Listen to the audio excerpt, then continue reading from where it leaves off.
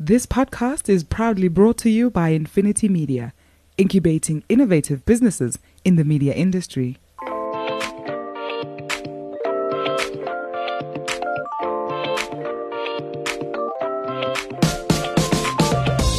Hi, I'm Gordon Muller. I'm the guru in the Doc and Guru podcast.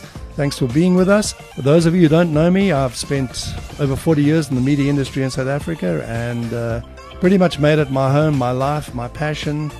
I have other passions. Unfortunately, for my sins, I'm an Arsenal supporter and a Sharks supporter, so we're going to do pretty much everything on the show as it pertains to media, marketing and money, but we don't take jokes about Arsenal or the Sharks. I'm Doug Mateus, the doc on the show. And again, for those of you who don't know me, I've spent 30 years in various companies in South Africa running different marketing functions. And the last job I had, I was privileged enough to work with a team that took the brand to the fastest growing brand in South Africa in 2018 with a 47% year-on-year growth. So that was a great achievement for the team, and I'm really proud of that. From a personal point of view, I do a little bit of cycling and also snow skiing, so we quite enjoy that. But again, today's discussion is around all things marketing and media. Yep, that's right, Doc. All things marketing and media. No subject too big, no topic too small, no subject too hot to handle. Please get in touch with us on our Facebook page, follow us, like us, whatever it takes. We would love you to be involved with the show, and we really want to make it as inclusive and as energetic as I know this industry is capable of.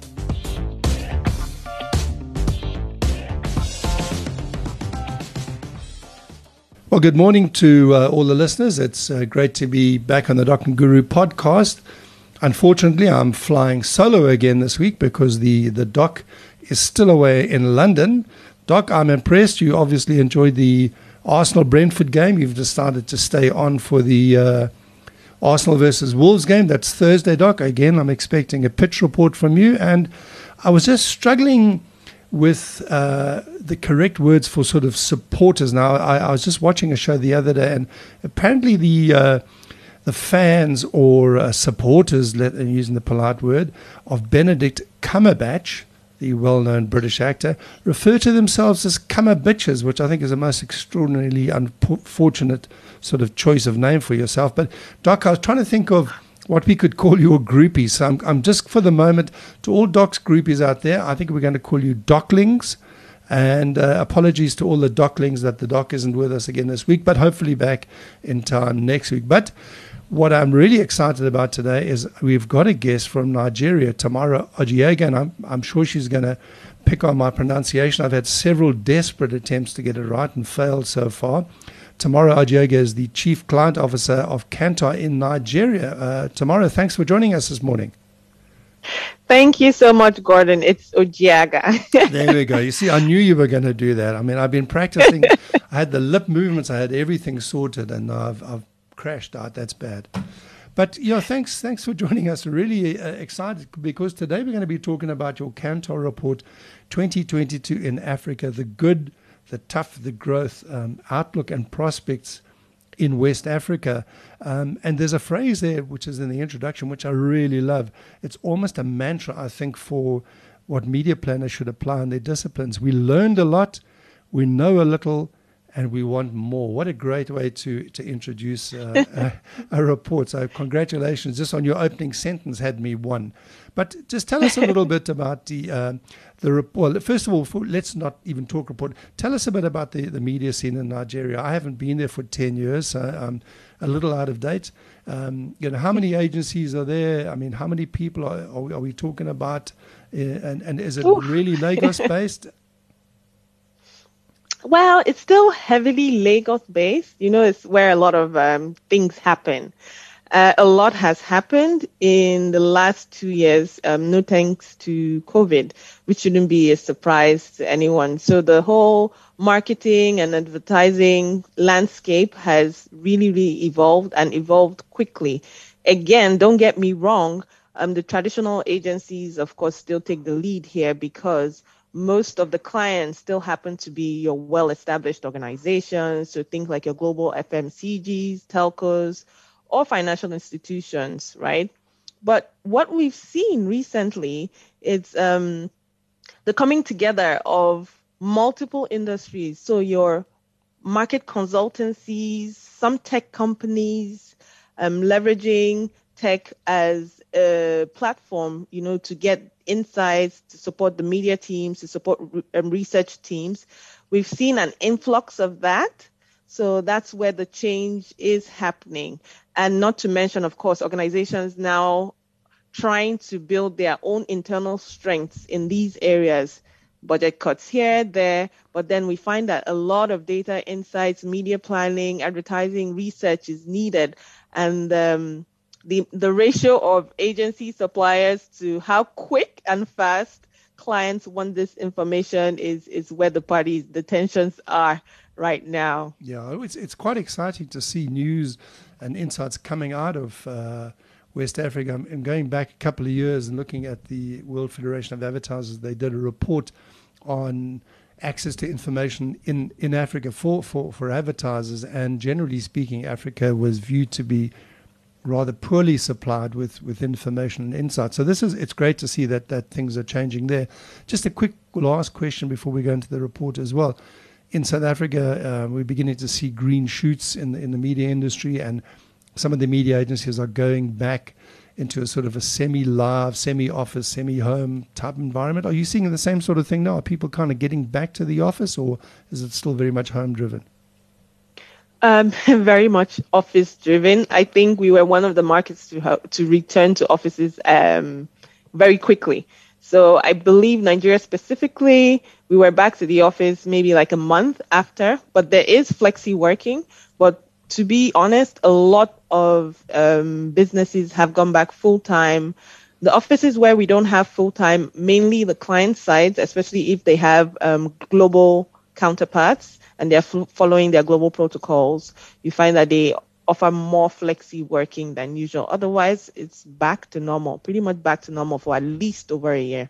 Well, that's fantastic news. I can't wait for the same pattern to emerge here. I'm afraid I'm a slave to the communal office. I can't understand why people don't want to go back to the office. I mean, if you want to be in advertising, one of the reasons you want to be in advertising is you love the people you work with. So exactly. As soon as it gets back to that, the better. But let's come back to the report. Tell us a little bit about how the report was compiled, and is it all of the ECOWAS countries, and what is ECOWAS? Okay. So let me speak about the project on its own. So first off, this is something we've been doing periodically to express our excitement for the continent. It's work that we're really passionate about. It's very different from our traditional work we do with traditional clients, and this is just about showing our passion for the continent. And it also totally aligns with our mission at Cantor to explore and advance the world. So basically, the reason why we have this setup is our ambition to see businesses and people grow in Africa. And it ties back to what you mentioned earlier on, where getting data was a bit of a struggle a while ago. And we've come to the realization that without that data, you cannot make great decisions that will move the people and businesses forward. So this is that gap that we're trying to fill in. So this is actually our third edition, and we continue to broaden the scope with each edition. So if you notice this particular edition, while we've always stayed within the West Africa range, for the first time we included South Africa and Kenya as well. And Ivan was actually a South African ambassador. I'm sure you're very familiar with Ivan. He's been on your show before. He's our number one guest. Yeah, he's been on twice already. Wow. Yeah. So he was the ambassador this time around for SA. And we're also looking to expand to North Africa this year. So think your Egypt, Morocco, Algeria. So the train is really moving. Now, specifically when you mention ECOWAS, we don't cover all markets in ECOWAS. In ECOWAS, the two markets we cover are actually Nigeria and Senegal. And because we believe they represent the Anglophone part of West Africa, ECOWAS, as well as the Francophone part, there are a lot of similarities with other markets in ECOWAS represented by Senegal and Nigeria. And of course, there are some other insights we pull on other on other ECOWAS markets that we feature in the report. Yeah, and just quickly while we're talking about West Africa, I forgot to congratulate you on your football achievements, Senegal. Yay! I think you know. Yes. We said we'd never admit it was this. Huge. It was huge. So that's why listeners, I know we said we'd do this last week, but actually we had to let the Nigerians off because they were celebrating AFCON. So we gave them a week to recover, and that's why we're doing it this week. You also, talking about confidence, another one of the phrases which really kind of resonated with me in the report was winning brands will be those that revitalize hope and optimism in a realistic way, which I think is also really something that we're beginning to see as a pattern in South Africa. And you go through 5 key points in that process. So let's kind of work through some of those key points. And we'll start off, first of all, with point number 1, the demographics and urbanization and youth. Just looking at the population projections for the West African region, by 2050, you're talking about 796 million people. That's, something short of a billion. Just say 800 million. 800 million. Wow, that's an awful lot of people. And what also struck me as interesting in the report that you're projecting by 2040 urbanization of about 55%. Is that, how does that play in terms of communication? What are the implications for that for brands? So the implication is understanding, one, that the population is going to be double in size. There will be more opportunities for brands to grow because people need to be served, right? But more than understanding that people need to be served, most of these people are going to be found in the urban areas, making it a little bit more manageable for businesses to focus on these key areas easily, right? It's easier to reach out to them. We'll talk about technology later on, but you would understand why focusing on the urban areas is also a positive thing for them, right? But what's even more interesting is that more than half of this population is going to be the youth. Yes. So very young population. So if you need to be sure that you do understand what makes them tick, what they're interested in, and how to present yourself to them, it's no new news that we've all gone past the era where it's the brands that call the shots. Now the consumer is king. Yeah, and there's some really interesting insights from the report, which we'll talk about in a moment. Yeah, you were talking about 50% of the population being under the age of 20 with a median age of 18 years. So in that respect, a lot of similarities with South Africa. It's a very young market. Just a quick question, the 55% urbanization. In South Africa, there's still a residual colonial purchase pattern where stuff is purchased in urban areas and sometimes moved back into rural areas. Do you have a similar flow? Yes, we do. Okay, we do. Yes, we do have similar flows where people in rural areas make maybe weekly or bi-weekly trips to the urban areas, stock up on supply, and then they go back home and then be the point for rural indigents to, pick up those supplies or purchase from them. So you do have that here as well. So it's kind of mini wholesaler, exactly. sort of thing. Informal. But don't get me wrong. Yeah. Some people still go for distribution in there, but not as frequent as they will in the urban areas. Yeah.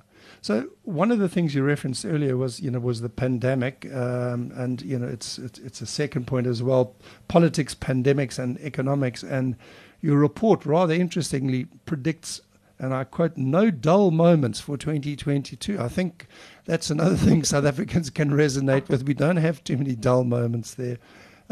Talk to us a little bit about the pandemic and the impact of that. I was struck by a figure that really leapt out at me, that 83% of respondents claimed that they had already in some way been impacted by COVID. That's a big number. Yes, it's massive. We've, in the first place, finances, disposable income was already a struggle in most of these countries. So the impact of the pandemic and forced lockdown only made it worse.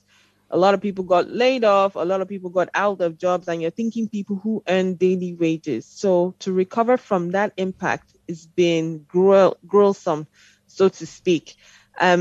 And in terms of the dynamic that we see now, a lot of people are just trying to stretch what they have. And what doesn't make it easy is the fact that inflation is going up, prices of everything is going up. So you're trying to get money, and your money can't even get you what you were able to purchase before. So it's just that vicious cycle. And a lot more people now have double jobs. Strangely, this part of the world, most people just operate on a single source of income, but we're starting to see that a lot more people are now considering having other sources of income because disposable income is no longer achieving the goals or the objective that it always used to in the past. This is pre-COVID. Yeah, and that's one of the trends that comes out, I think, quite strongly in the report is the growth of the entrepreneurial sector, and we'll talk about that in a moment. And I was intrigued to discover that the side hustle, as it's referred to in South Africa, is pretty much a Pan-African thing. Everyone's got a side hustle somewhere. Everyone has a side hustle or two. Yeah, and that's great, and that's good for the economy. But one thing intrigued me here, and I guess maybe this is a point of difference between South Africa. You talk about consumer confidence plummeting, and that COVID had left a scar. But I look at those figures, and in Nigeria, 59% of people are optimistic, and in Senegal, 75% are optimistic.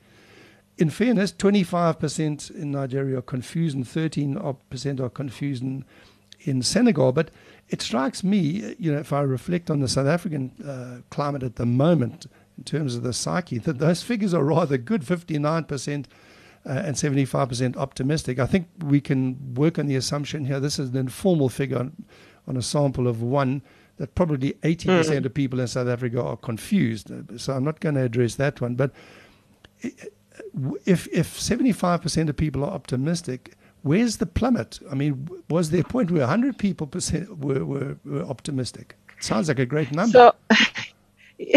So specifically for South Africa, where we see the lowest numbers, so that drags the average down. But for Nigeria and Kenya, we were more hopeful, to be honest, before the pandemic. We were at least maybe 10 points higher than this in the past.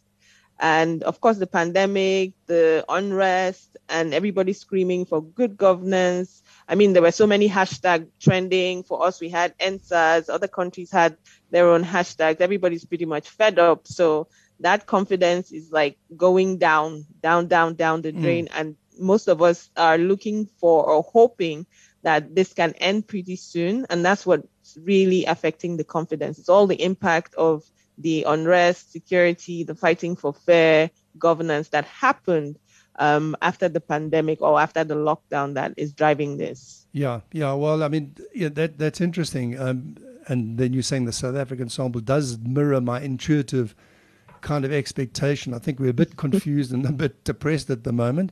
But I think the good news is then there's an upside as well. We've just got to get back onto the high road. One of the key points you've referenced, is tech, and that comes through as a massive revolution. You're talking about 5G up there, and I know that next week, if I'm not mistaken, in South Africa, extra bandwidth goes on auction in South Africa from our regulatory body, ICASA, so we should be seeing a drift into the 5G. And you make a statement that social media is the marketplace of the day.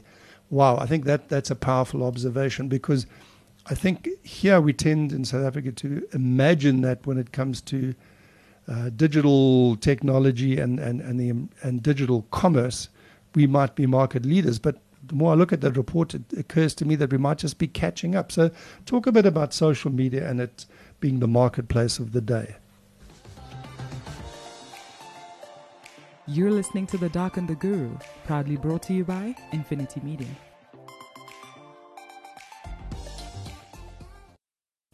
Okay, so that's a really interesting one. And we like to call it social commerce because there's a lot of commerce going on the social platforms. So think your Facebook, Instagram, even WhatsApp. A lot of businesses are being born and are growing on that platform. I mean, we found ourselves in a situation whereby we had no access to what we'd always known as where to buy groceries, food, services. And then out of that situation, ideas were born. And of course, the tech space is heavily invested in this part of the world. We see a lot of global funding, especially in the fintech space. So those guys have been really creative, coming up with platforms and products to support budding or upcoming businesses. But that aside, social media has been the one platform, especially Instagram, a lot of Africans go to buy and sell, from your fashion to food to services to coaching, mentorship, online education. Everything can be found on Instagram. Yeah, it's an extraordinary thing. And I know from my trip to Nigeria some years back that a lot of activity was done on a barter basis as well. I mean, that the informal sector is incredibly sophisticated. It's very active, but it's also sophisticated. And social media has obviously facilitated that. Yes, you're very right. We tend to be very creative in our ways. So you have a lot of, would I say, support. So if you support me, I support you in growing your business, in growing my business, and it's a win-win situation. A lot of collaboration, even at the lower socioeconomic levels, right? So you're not thinking really expensive products or services. You're thinking about day-to-day products or services. People understand that there's more trust if they see you with someone who is trusted as well. And then we can always leverage each other's audiences or communities. So you have a lot of that happening. So there's a lot of collaboration, and I enjoy compound words. So the word entrepreneur, obviously, more and more you just stick something in front of it. So socialpreneurs and brandpreneurs, I thought were interesting words. But the brandpreneur one for me was intriguing, because it seems that the report also is identifying that successful brands are brands that are cooperating or collaborating, at the ground floor level with local entrepreneurs and some of those sub-distributors, for instance, in rural areas. Is that a pattern that you're picking up? Oh, yes, definitely a partner we're picking up. So we have a lot of collaboration with micro, nano influencers, a lot of collaboration with new businesses that play in the same space or can leverage the same audience. Take, for instance, there's someone who does online training on how to create courses and how to go about marketing your small business. That person then has a collaboration with, say, I don't want to name brands, a huge global card brand. Yes. Because that audience that she has is the same audience that can benefit their business locally. And so they create products for upcoming businesses and partner with coaches like that. So you have a lot of those situations whereby brands are starting to understand that first, you need to gain the trust of the individuals, but most times is these content creators or brandpreneurs per se that have these communities and have built trust and have built an audience. And so they leverage that through paid partnerships, of course. So it's almost like a win-win situation. Yeah, that's a really interesting series of observations. I would have thought that after AFCON, Sadio Mane's influencer status might have gone up a couple of dollars in that region. You also talked about... Indeed. I mean, I've unfortunately, I do have to mention his name because we have some of our dedicated listeners like Colin Rampersad are rabid Liverpool supporters, so I have to throw that in. Otherwise, I'm going to get an official complaint that I don't, give them enough airtime. One of the things you talked about as well was technical investment or tech investment, and it really was a eye-opener for me to see when it comes to tech investment that South Africa comes in number 4 behind Nigeria, Kenya, and Egypt. Mm-hmm. That's an extraordinary thing, which I think many South Africans would view as a wake-up call. Where do you see the future of that tech investment? Is it all linked to 5G rollout? So it's beyond 5G. It even started before 5G. Most people are not aware, but the fintech space in Nigeria is so far advanced is ridiculous. Most people realize this when they have to travel out, and the things the way we transact our business is using mobile and technology can't be done elsewhere. And you're like, but these are basic things we've been doing for years back here. So we've seen a lot of VC investments in Nigeria. I think Nigeria accounts for almost a quarter of all the investments we've seen. And I mean, I'm sure you heard recently or a while ago when Stripe bought one of those locally raised firms, startups, and they've now gone global. So that's not, we don't have one, we don't have two. A lot of those are popping up. And I think that the community in diaspora is also feeling this because they are also creating products, but then they are making them Africa-centric, or they are identifying the fact that, okay, they come from a particular place and their product is for their people. So we've seen a lot of that in recent time. And I think that this is a time for Africa to run that race in this fintech space. Yeah, we're gonna close the moment with a couple of comments around the Pan-African applications. But just quickly for the listeners out there, how do they get a copy of the Cantor Africa 2022 report? Okay, so either they can reach out to me. Our marketing page on LinkedIn has posted this. There's a contact form there. You fill in the contact form and then you download the report. It's available once you hit send, right? And then you have access to download the report. So you can get it on LinkedIn, or anyone can feel free to reach out to me, tamara.ojaga@cantor.com, and we will direct you on how to get a copy of the report. It's available to everyone. That's great. And I mean, I think, in terms of open source reports, this has really been an eye-opener for me. I would really urge anybody out there who has an interest in a Pan-African brand or just generally, the African dynamic, it's really worth working through the report. You've got a couple of key points for brand growth. Is there sort of a easy 5-point or 6-point plan? What are the things that brand managers, marketers should be looking out for to make this a success? Okay, I have 5 points. And the first will be understanding that 50% of Africans, West Africans specifically, are going to be under the age of 20. We already mentioned that. And all that says is we're a fast-growing, youthful population. We're a fast-growing, youthful population that is fast urbanizing. So the next set of consumers are your Gen Z. So those are the next set of core consumers. And the second thing to support that first point is everybody needs to understand who they are, what makes them tick. So what are their evolving lifestyle behaviors? That's the only way we can get through to them, communicate with them, and then they would want to associate themselves with our brands. And the third thing is to be purposeful.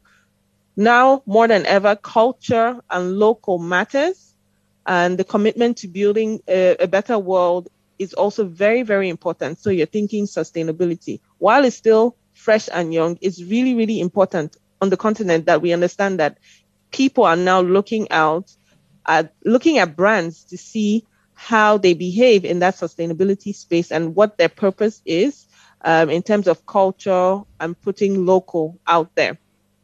So the fourth one is a no-brainer. We have to leverage technology. Leverage technology because this is where consumers can be found on different platforms. Is the one way to connect and to grow with them. I mean, we're talking smartphone penetration as high as over 70%, especially in South Africa. Numbers are quite high, right? And even in Nigeria, we're at 69% for smartphone penetration. You can only imagine where that is going to in the near future. And then the last but not the least, for now, prior to when the metaverse evolves, social media is the marketplace of the day and for the future, at least the near future. So you cannot be shy or you can't stay away from social media. This is where your consumer spends most of their time. And you need to be present because there's so much going on around at the same time, and we need to try and find a way to be part of what they consume daily. So those are my 5 tips. And I think, just to add to that, for me, which was also quite reassuring in terms of getting back to marketing basics beyond some of those issues, or many of those issues which pertain to perception and communication. Some of the key points were improve your overall penetration, brand penetration, be available, innovate, offer an assortment of branded services. Pricing is crucial. So I think, again, we've become over-reliant perhaps in Africa on communication as the core to marketing, but all the core marketing principles are there. But just to close on an observation about metaverse, an interesting stat I was reading this week, 58% of people in the USA don't know what the metaverse is, but 61% of them are quite keen to try it out. So I'm not sure what that says about mankind. When it comes to sustainability, my personal plea would be, let's maybe rather live in the universe in which we currently find ourselves. Once we've mastered that, we can try and drift off into another one. But yeah, I'm happy to get out of bed and engage with the current universe. Not really at the point where I desperately need a metaverse as yet. And I'm with you on this one. But if the world evolves, the world evolves.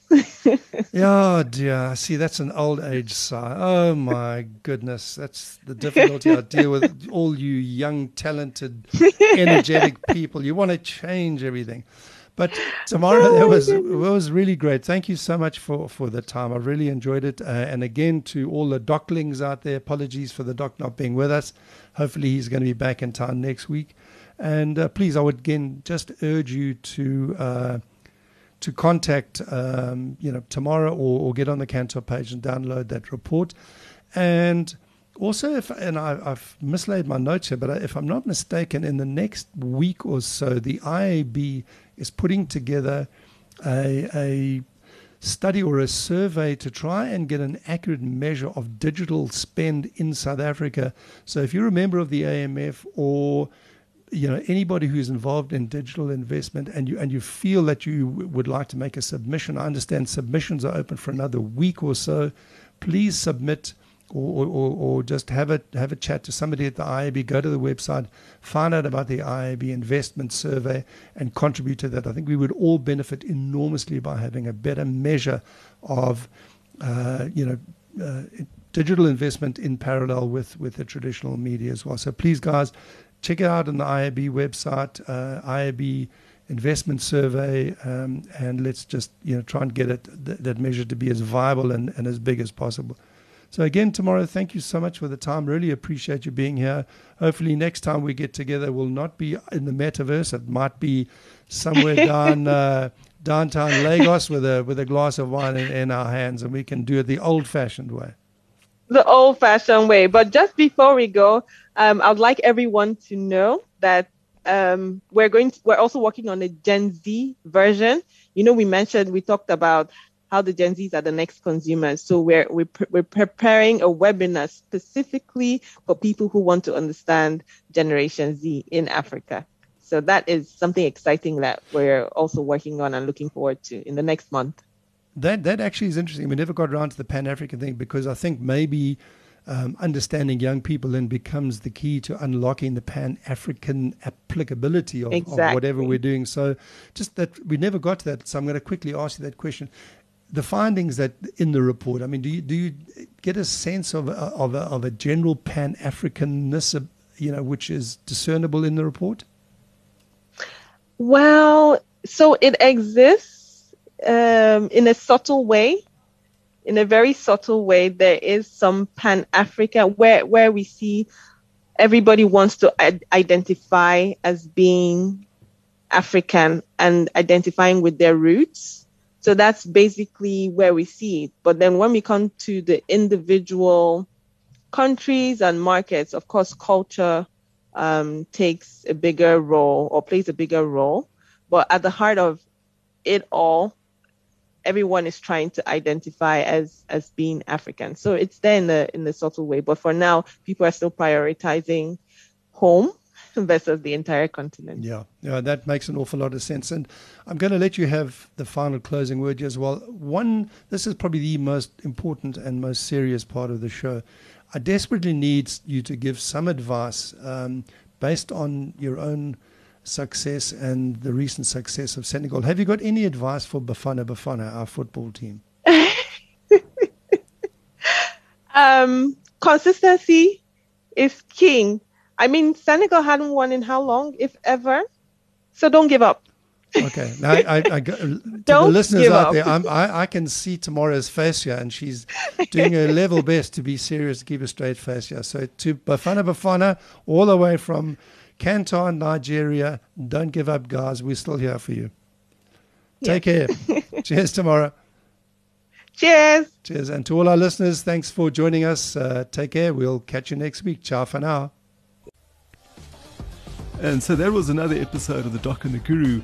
Please don't forget to get hold of us on Facebook, like us, follow us, subscribe to the podcast. And then from my side, you can get hold of me on LinkedIn, Dr. Doug Mataz. I'm very active and very keen to hear about your views and certainly will respond, and hopefully we can bring that into the show.